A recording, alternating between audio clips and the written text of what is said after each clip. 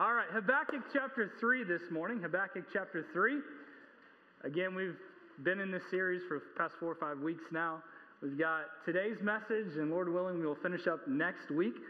Technically, I probably could finish up today, but I want to kind of stretch it out because there's so much jam-packed in this third chapter that we're going to look about. And we've talked about so many different things, so many different aspects. And as the title suggests, when God doesn't. And it's not saying God doesn't do things. The point of emphasis that we were trying to make the first couple of weeks is that there are times where we feel like God isn't there, that God is maybe being unfair, that He's not looking at the injustice in the world, that He's not answering our prayers, that He's not meeting our expectations. But the reality is God is there. And Habakkuk, really, the point of emphasis that I love about the story in this book is the fact that Habakkuk is really doing what many of us would do. And what I mean by that is Habakkuk is just questioning God, asking God certain things that many of us have probably asked God or questioned at times.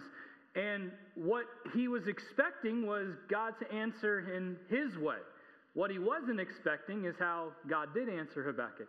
That I am going to answer, but it's not going to be how you think it's going to be. And the point of emphasis, again, is the fact that Judah had problems. They were in sin. They were in captivity with Babylon. And Habakkuk wanted God to take care of Judah, to take care of their sin. But God answered him and basically said, I'm going to take care of her sin, but I'm going to use the wicked nation of Babylon. And again, it didn't make any sense to him because Babylon was a very, very, very wicked nation. It would be like any kind of wicked terroristic organization coming in to the church and God saying, I'm going to use this terroristic organization to then purify the church. For us, that doesn't make any sense whatsoever. And in Habakkuk's mind, it didn't make sense at all. And what we've seen thus far in the first really couple chapters is that Habakkuk started out in fear, just afraid of what was going on and what was transpiring in his life. But as we're going to look at today, and as we'll look at in the close of next week, Habakkuk has moved from fear to faith, from burden to blessing, from perplexity to praise. And it's just an amazing book. Now, before we read these verses this morning, let me ask you a question. How many have ever felt at times in your life that you've lost your way? Anybody? Ever felt like you've lost your way? All right, let me ask this question. And we're going to go deeper into some of these aspects in the EQ time with the adults. But how many have ever had that deja vu experience? You ever have deja vu experience? Don't you just love that? Don't you just love it? Sometimes it's good, sometimes it's bad. Anybody want to share just a quick little deja vu experience you had? Anybody? Anybody at all? Anybody at all? Anybody at all? Anybody at all? Going once, going twice. What about me? I can't think of it. I feel like I've been here before. Last week. No, there's times where I preach and I'm like, I feel like I just preached that very same message in the same fashion. Like, I don't know if it's a dream or what. Anyway, I think all of us have had deja vu experiences. Some of us just don't want to share those things. That's okay. That's okay. But in Habakkuk 3, we're going to stand and read some of these verses in just a second. But it's an amazing chapter. This is a prayer, but more than a prayer, this is a song. And what we're going to learn today and next week is that this is a prayer or a song when you feel like you're barely surviving. This past week on our podcast, my wife and I, we talked a little bit about the importance of not going through life in survival mode. And many of us are just trying to hang on and barely survive, but God did not intend for us to just survive life, did He? God intended us to thrive in the Christian life, and that's what He wants of us, of His children. So let's go ahead and stand if you could. We're going to read just a couple verses this morning, and then we're going to jump into this passage today, the first 15 verses. So as we see, verse number 1, it kind of gives the title, A Prayer of Habakkuk the Prophet upon Shigionoth. But skip down to verse number 19. The Lord God is my strength, and He will make my feet like hinds' feet, and He will make me to walk upon mine high places. And then verse 19 gives us an understanding a little bit more of what this is. To the chief singer on my stringed instrument. So again, this is a song. There are 3 times in this passage that we see the word Selah or Selah or however you want to say it. And as I've said before in other messages and other sermon series, that Selah is basically, it's a purposeful pause, but it's also referencing musical connotation. It could be a crescendo. It could be just a slight pause as you're transitioning to the next piece. So we see an amazing song, an amazing prayer of Habakkuk as he's finally understanding a little bit more of what God is doing. God is finally starting to make sense in some ways to him, but it's an amazing prayer. It's an amazing song of worship as he's pouring his heart out to God. Let's go ahead and pray, and then we'll dig into it this morning. Heavenly Father, we love you. We thank you so much for your word this morning that we're going to study. We thank you so much for all the special music and the time of worship that we've had. And God, I pray that you would help us today and next week as we close out this amazing series. I pray that you would help us to learn, not necessarily just to repeat what Habakkuk is repeating, but help us to learn to have a song of worship that we go to you, that we speak of your goodness, of your grace, of all of the amazing things that you have done. I pray that you'd help us to fear you more. What I mean by that is to have a healthy respect and awe and admiration for who you are. And Lord, this has been an amazing study for at least myself, because there are a lot of times where we look around the world and say, God, what are you doing? God, why aren't you answering my requests? Why aren't you doing what I assume you should do or what I expect you to do? And that's where Habakkuk was. And the answer that you gave him at first didn't necessarily meet what he thought you should do, but as he sees here in chapter 3, you're still God. You've moved in the past, and I believe you'll move in the future. Heavenly Father, I pray that you bless us for the next few minutes as we study your word. In Christ's name I pray. Amen. Thank you so much. You may be seated. You see, God inspired Habakkuk to give ancient Israel, Judah, this song to sing to encourage them to keep their eyes on the Lord, especially during times of difficulty. This was a song according to Shigionoth, as we read in verse number 1, and it's a term of musical arrangement. It's also a term found in the book of Psalms, chapter number 7. Now, we don't fully know the full intent of all of this, but we do know that it's musical instruction on how to sing this song. The Bible has a lot to say about singing. We've been talking in Revelation for the past 26 weeks, I guess now, and Wednesday nights. And there's a lot of reference when you look at heaven, in the aspect of heaven, there are a lot of times where people are singing out in praise and admiration and respect and awe and worship of God. And I think I made a statement on Wednesday, and it's true for us today. Our faith as a Christian has always been a singing faith, and will continue to be a singing faith for all eternity. And no, that's not the point of the message today, but again, as a pastor, sometimes, you want people to sing out as we have times of worship, and some people, they stand there with their arms crossed, I don't like this song, whatever. But if you're a Christian, if you're saved, you have much to praise God for. Yeah. So much. At least, if anything else, which this is a big thing, the fact that he saved you, that he saved your soul, that he died on the cross for your sins, that alone should be reason enough to praise God, to sing out in worship. And Amanda and I are going to talk a little bit more about this in EQ a little bit later, and I can't wait for that. But our faith has always been a singing faith and will continue to be for all eternity. And what Habakkuk is showing us really, and showing the people of Judah, is that they often had a habit of singing, even in captivity. And here's the truth. I don't know what I have in your notes because I can't remember what I put in there. But sometimes it's when we feel the least like singing when we need to sing the most. Sometimes when we feel the least like singing when we need to sing the most. And I know everyone might have a song that you go to. It might not necessarily be a worship song. It's just your jam song or whatever it is. But I know. I don't know what the jam song is. Like mine is, I don't know. The only thing I could think of that popped into my head was like, everything is awesome, everything is cool. Too many kids. Anyway, never mind. I was trying to think of all these other Disney songs as well. But whatever your song is, singing does help. It really does. Now, singing can set a lot of different moods. You start singing like, man, I'm just really depressed. This is great. But really, when you sing to God, it shouldn't depress you, right? No, it should invoke a spirit of worship and praise and admiration.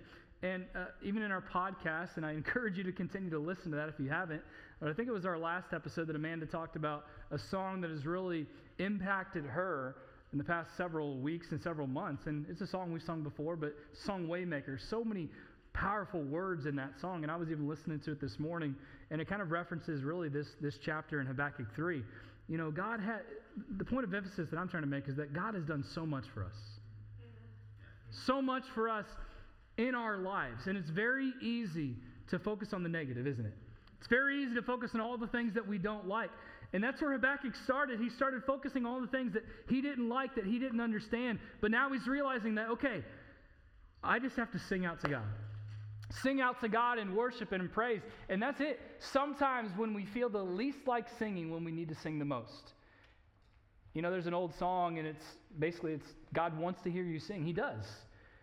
When the waves are crashing around you, when the fiery darts surround you, when circumstances are greater than you can imagine, God wants to hear you sing of praise to God, of worship to Him.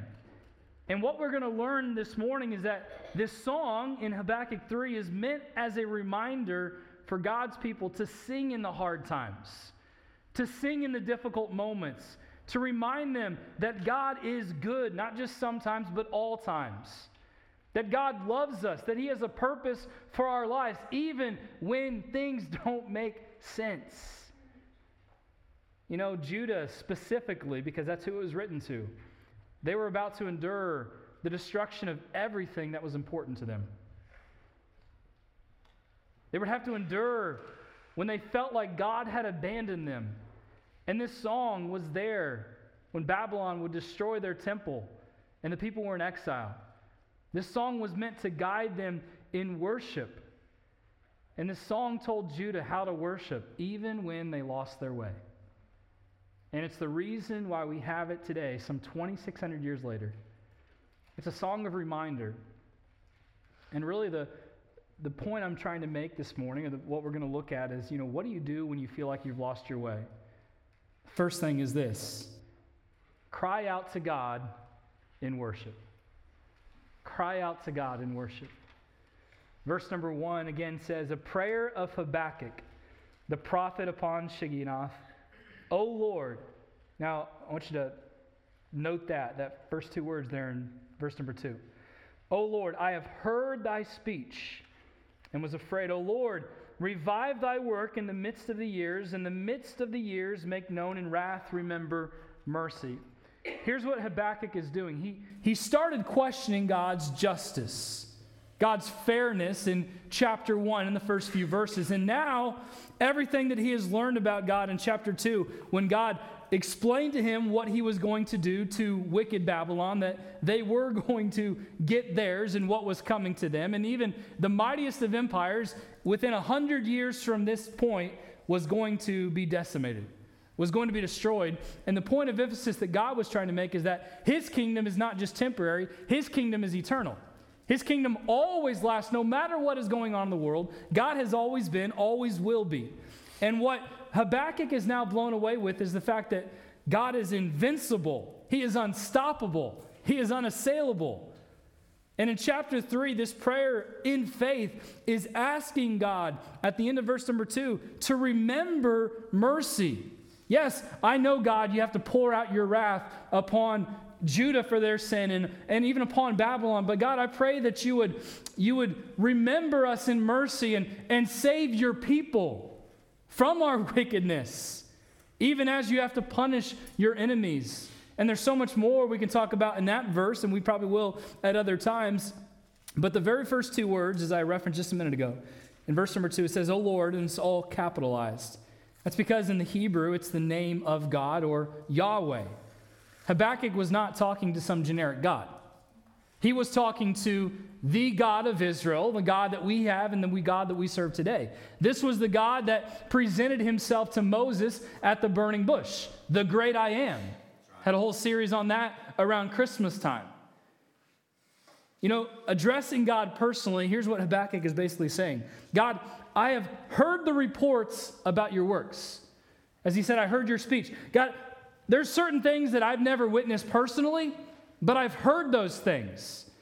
God, I grew up in Sunday school, and I heard the stories of how you helped your people cross the Red Sea and escape the bondage of the Egyptians and slavery. God, I wasn't there to experience those things. And I know that you have showed up in a big way in the past. So God, I'm asking that you show up again in a huge way today. He continued on I have heard thy speech, and really it's referencing all that, and was afraid. Now, this isn't a terror, like I'm going into a haunted house and I'm afraid for my life. When he's saying I was afraid, O Lord, he's saying this, that he had a healthy awe and respect and admiration for who God is. And the more I've been thinking about this week, the thing that stands out to me is that I feel like, especially in our American culture and American churches, I feel like this is a key component that is missing in our churches. A healthy fear of God.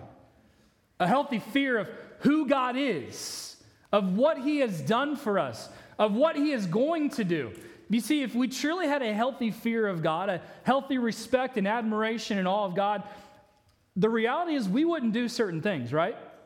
We wouldn't live certain ways, but the reality is for myself and others in here, we don't have a healthy fear of God. Like Habakkuk was saying. Oh, he's just some guy up there, he's there to cater to my needs. No, he's not.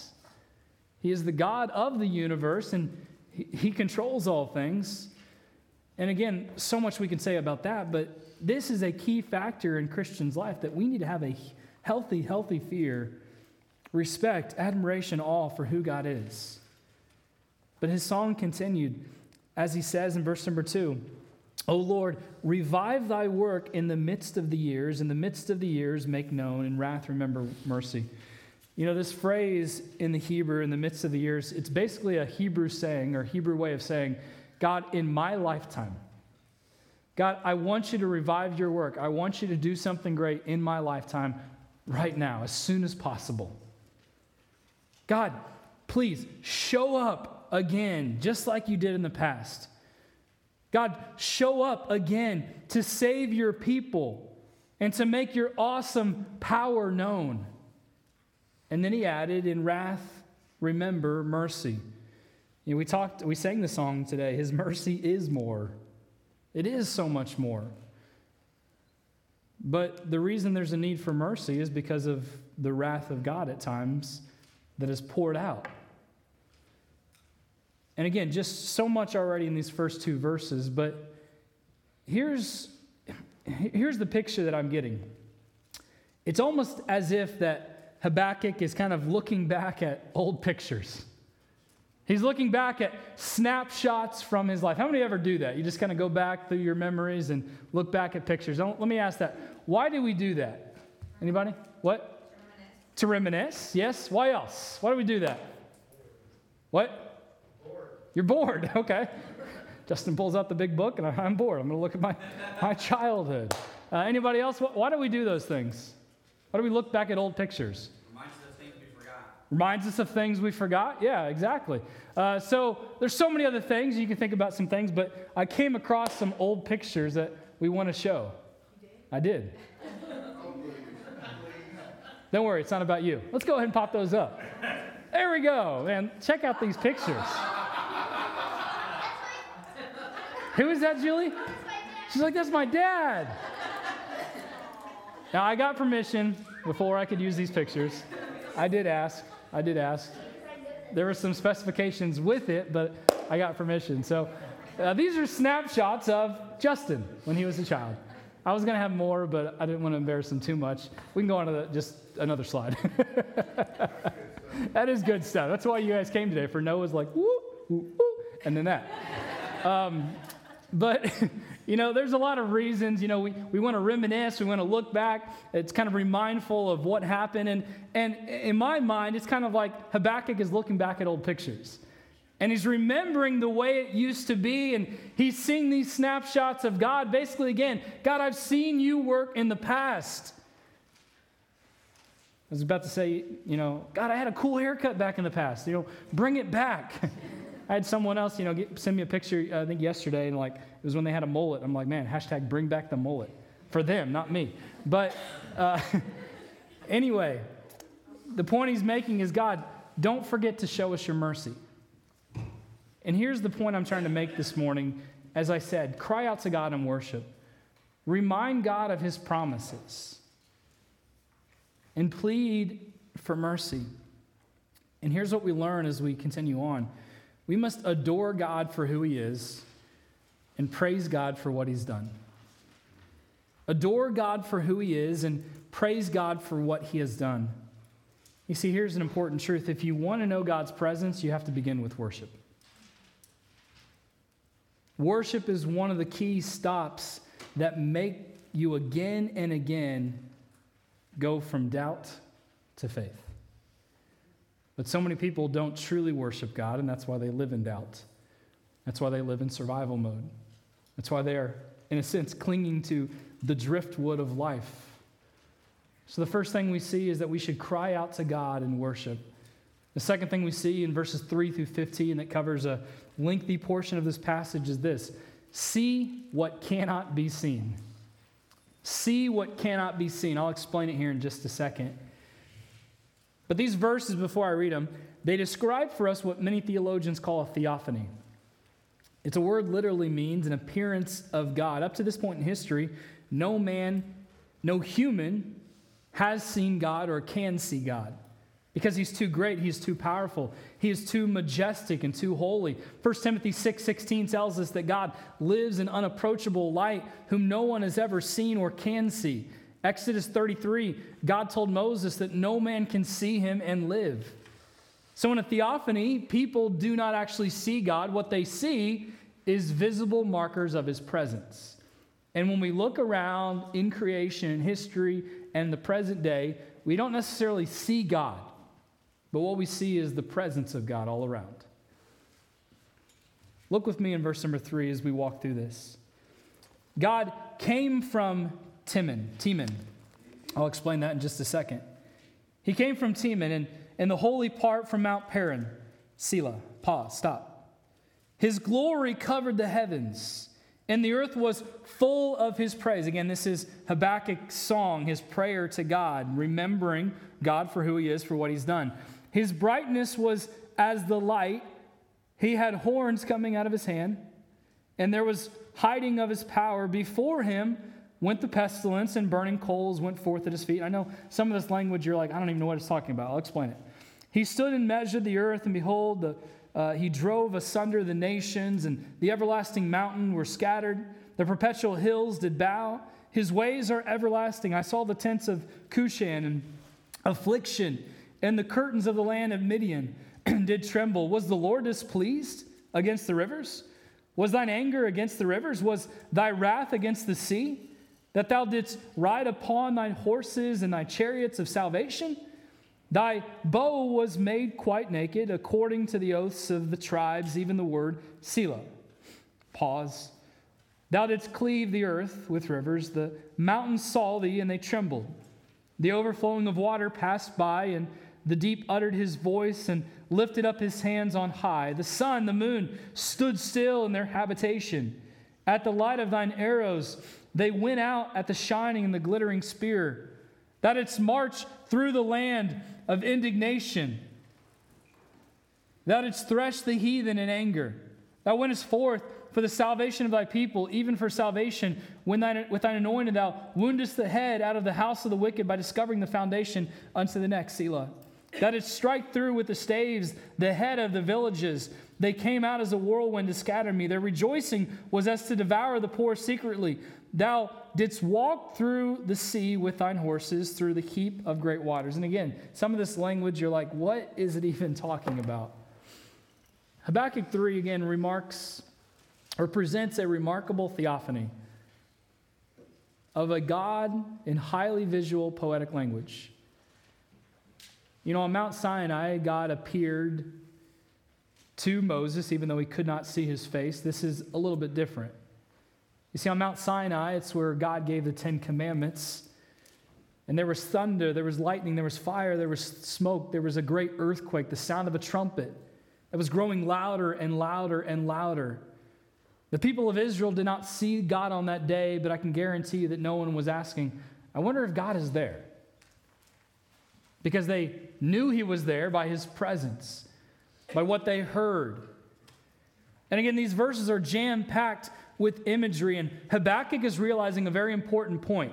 The fact that God is present. He has always been present through all of history and will always be present until the end of history. And what he is talking about, let's check it out. Back in verse number 3, it talks about Teman. What is Teman? It is a place in the southern desert area of Judah in the territory of the Edomites. What is Mount Paran? It's the mountains in the wilderness. So why did Habakkuk bring up these locations? Well, scholars tell us that he was roughly tracing the route that Israel followed during the Exodus out of Egypt. In the Exodus, God showed up with might and power to save his people from the genocide of the Egyptians. And when God saved his people from Egypt, he led them to Mount Sinai, into the promised land. And Habakkuk said that during the Exodus, God's splendor covered the heavens as he led them with the cloud and the pillar of fire, all of the amazing things that God did. And that's what Habakkuk is saying here. All of those things revealed God's goodness, revealed God's power, revealed God's majesty. The point that Habakkuk is making is that God rules over the nations. He rules over nature. He marches towards his enemy of the people like an unstoppable army approaches for battle. Verse number 6. He has horses and chariots of salvation. Verse number 8. He's the divine warrior with bow and arrow and spear in verses 9 and 11. He threshes the nations in verse 12, meaning he will separate the righteous from the unrighteous. And here's just a couple quick highlights from these verses. First of all, his brilliance is more than we can handle. God's brilliance is more than we can handle. The second thing, his presence is more than creation can endure. Again, no one at this point in history has ever seen the face of God. No human can ever see the face of God because his brilliance is more than we can handle. His presence is more than creation can endure. Third thing, he stands over the earth. You know, it's like, I think a song we mentioned a couple weeks ago, when did I forget that he has always been the king of the world? God has always been the king of the world, and sometimes we forget that. His reign is worldwide. It's not just local. You know, Babylon was trying to conquer the known world, and they had conquered a lot of areas, but their reign lasted about 100 years after this point. But God's reign is eternal, which means there is no end. Another thing, his enemies will be conquered. His power is displayed over creation. Why? To save his people. This is who God is. And this is what Habakkuk's song is all about. He is trying to remind himself, remind Judah, and really even us, 2,600 years later, who God is and what he has done. And that's what we have to do, church. We have to cry out to God and worship, and then we have to see what cannot be seen. And what I'm talking about, you cannot literally see God, but you see his power on display all over creation. You see his power on display all in your lives, do you not? Just look at your life, and if you really look, you see that God is working. That God has been working, that God is working, and that God will be working. Well, he's not working the way I want him to work, but he's working the way that he needs to work for your betterment. And there are things that happen in our life that don't make sense, that we don't like. All of us can raise our hand and attest to the fact. You ever had something happen in your life you don't like? Yes, we have. Something that doesn't make sense? Yes, all of us. But God is working all things for his glory, for our good, for our betterment, to make us more like our Creator. And so throughout this poem, Habakkuk has expertly used imagery that not only details the defeat of God's enemy, but also recalls God's saving act for his people. The deliverance from Egypt, the exodus of the crossing of the Red Sea, and that's an amazing story. The giving of the Ten Commandments, their wandering in the wilderness, the conquest of the promised land, David, the anointed king, and the coming Messiah who would bring salvation for his people, talking about Jesus. And there are times in our life where we wonder, is God there? Is God in this world? Because there are times, honestly, where it's like, I don't think he is. But his presence is all around us. And here's the point I'm trying to make, and we're going to, all of this is going to tie much, much greater in next week. But you see, Habakkuk's prayer needs to be our prayer. Here's what I mean. That even in pain and suffering, even in the midst of difficulty and circumstances that we don't like, that we see God's presence and that he would be more real to us than ever imagined. That's what I believe Habakkuk is trying to get across to his people, to Judah. I want you to see God's presence. I want you to know that he is real, that he is present, that he knows your struggles. He knows what you're dealing with. He knows the injustice in the world. He knows all of the things that are going on that you don't like. But you know what? He's always saved his people, and he always will. Now, it might not be in the way that we imagine, but even as we looked at in Revelation, as we're looking at, that it's going to come to fruition. He's finally going to say, you know what? Enough is enough. And he will vindicate all of the saints and all those that have given their life to Christ and have been crushed. In verse 13 through 15, we're not going to read it again, but basically when you study this passage deeper in the original language, here's the verbiage that Habakkuk is referencing to God. Basically, God, you came out. You crushed, you stripped, you pierced, you trampled. So when I read that, when I study it deeper, what that speaks to me when I see something that someone came out, they crushed their enemies, they stripped them, they pierced them, they trampled over them, that sounds like someone that's victorious, right?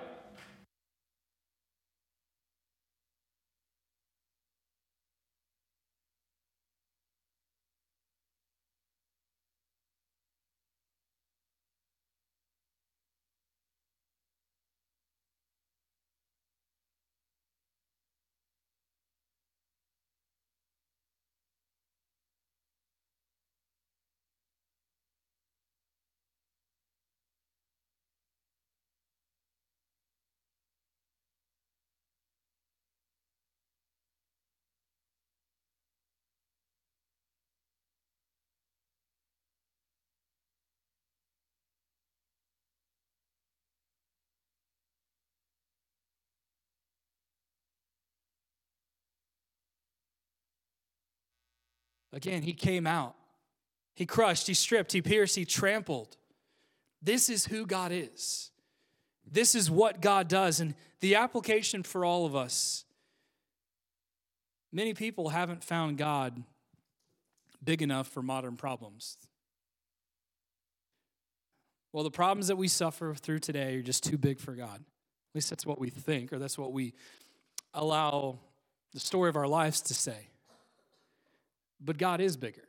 And some of us, honestly, we don't have a big enough God that we view, that we serve, that we worship. And I want you to write these down if you're taking notes. If you had a bigger God, which the God of the universe is big enough, if you had a bigger God, you wouldn't worry as much. Let's just start right there. Look, we all worry. I worry. I struggle with that. It's something I have to constantly, continually give to God. And I think a lot of it, as I've studied these passages and I've studied this book, it's the fact that my view of God wasn't big enough. That I was saying, God, I don't think you can handle this situation. This situation is too great. So I'm going to worry about it, and that's going to solve everything, right? Because my worry helps everything, right? Anybody, right? I mean, you understand what I'm saying in my sarcasm. But we do that. We worry about things that we cannot control, and we make situations up that we think are going to happen that most of the time never happen. But I think what it comes down to is that our view of God is not big enough.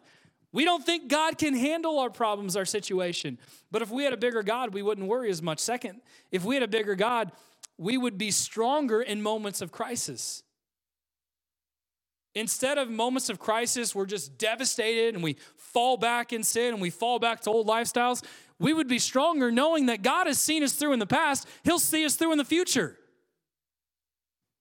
But obviously, our view of God isn't that big. Third thing, if we had a bigger God, and this really goes to a lot of series that we've talked about, we would point others to him. And all three of these so far, they hit me. They cut deep because I struggle with worry. I've had moments of crisis where I wasn't stronger. I wasn't stronger in those moments of crisis. My faith failed. I followed my fear instead of my faith. There's been many times where instead of pointing others to him, I really probably drove other people from Christ because they saw my life. And I'm sure you could probably say the same thing, and really the picture of your life probably says that. I don't care that you come to church. I mean, I do care, but just because you come to church doesn't mean everything is great in your life and you're serving God and you're worshiping God and you're thriving in your Christian life. That doesn't mean anything.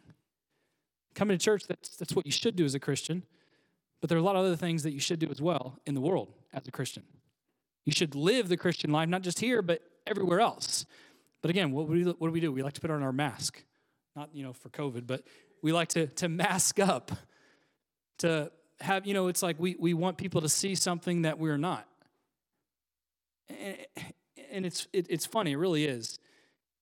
In a sense, people put on this charade, they put on this mask, so to speak, as they come to church, and pastor will never know. Miss Amanda will never know. They'll never know what I'm really going with. Now, we may never know specifics,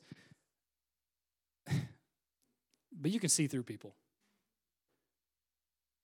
You can see through the fakes, the hypocrites. And the reality is, in churches like this and all across the country, there are a lot of hypocrites. There are a lot of people that come and play the show on Sunday morning and don't live it out there in the world. And as a Christian, it goes back to the Acts series, which we'll get to probably in the next month or two, but we have been commissioned, right? We are to live on mission. The mission that God has given us from his son, Jesus Christ, if you're saved, is to go declare his glory, to make his works known, to make his way known to a world that needs to hear it. But most of the time, we don't point others to Christ. We try to point others to ourselves. How are we going to help anyone? But then the fourth point, if we had a bigger God, we'd realize that you always have a reason to sing. And this point specifically we'll wrap up next week, but if our view of God was truly big, that he is the God of the universe, that his mercy is more, that God is great, he is powerful, he is awesome, all the things that we sing about, then it wouldn't just be, I'm going to sing here in church, but I'm not going to sing praises everywhere else. Well, I just don't have a reason to sing. I just don't have anything to praise God for. Yes, you do. You have so much to praise God for. But we can't look past our own problems.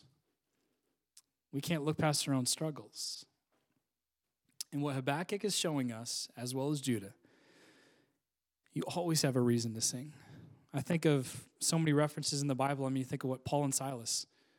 Where were they at when they were singing? In jail, in prison. Now, to me, that's not really a place that, I'm just going to break out in song because I'm excited that I'm in prison. Especially for doing something that I didn't do, getting thrown in here falsely. I'm just going to start singing. But what that showed me is that their view of God was big enough that, I don't like this situation I'm in, but I'm going to praise God anyway. You see, in these verses, Habakkuk recounts that God has been active in the past. That's what he's telling us, whether you understand all the language or not. He has been active in the past, and he especially is focusing on the Exodus, their time in the wilderness, the crossing of the Jordan River. You see, that was a period in which God repeatedly worked spectacular miracles. By recounting all of this, God is saying, have you forgotten what I did in the past? You see, sometimes, many times, we have to be reminded, right? How many times do you have to remind your kids the same thing that you've told them 158,000 times? Yes, they need to be reminded. But how many of us as adults need to be reminded 159,000 times? Because we forget, because we fail to do what we're supposed to do. I've talked about this. We like to go off on our kids when they're acting up, when we're doing the same stupid things that they're doing. But how dare you? Well, Mom and Dad, you're not doing that. And I know it's very easy to laugh at, but it's true because kids see, they see through us. They see through their parents. Basically, they're calling us hypocrites, but they don't even know what the word is, and they don't even know how to say the word, especially like my 6-year-old, whatever. That's what you are. But that's the reality. So God is saying, and he's been saying to Habakkuk, have you not forgotten, or have you forgotten what I already did for you in the past? And here's the key truth of this whole lesson today. If God did it before, he can do it again. If God did it before, he can do it again. And you know what I've learned? That God has done it before, and he has done it again and again and again and again. And yet we still forget. We still fail him. Our faith still falters. Why? Because we forget that he's done it before, he will do it again, and continue to do it again. So how is our view of God? What do we do when we feel like the world is just collapsing on us? We cry out to God in worship. We see what cannot be seen. We cannot see the face of God, but we see his presence everywhere. God, I've seen you do it before. God, I know you'll do it again. Really, that's the prayer that all of us need. Whether you come forward here in the second invitation or in your seat, God, I know you've worked in my life. It's apparent. And I know you'll do it again. So do it again. And live that way. And know that you always have a reason to sing. Let's pray.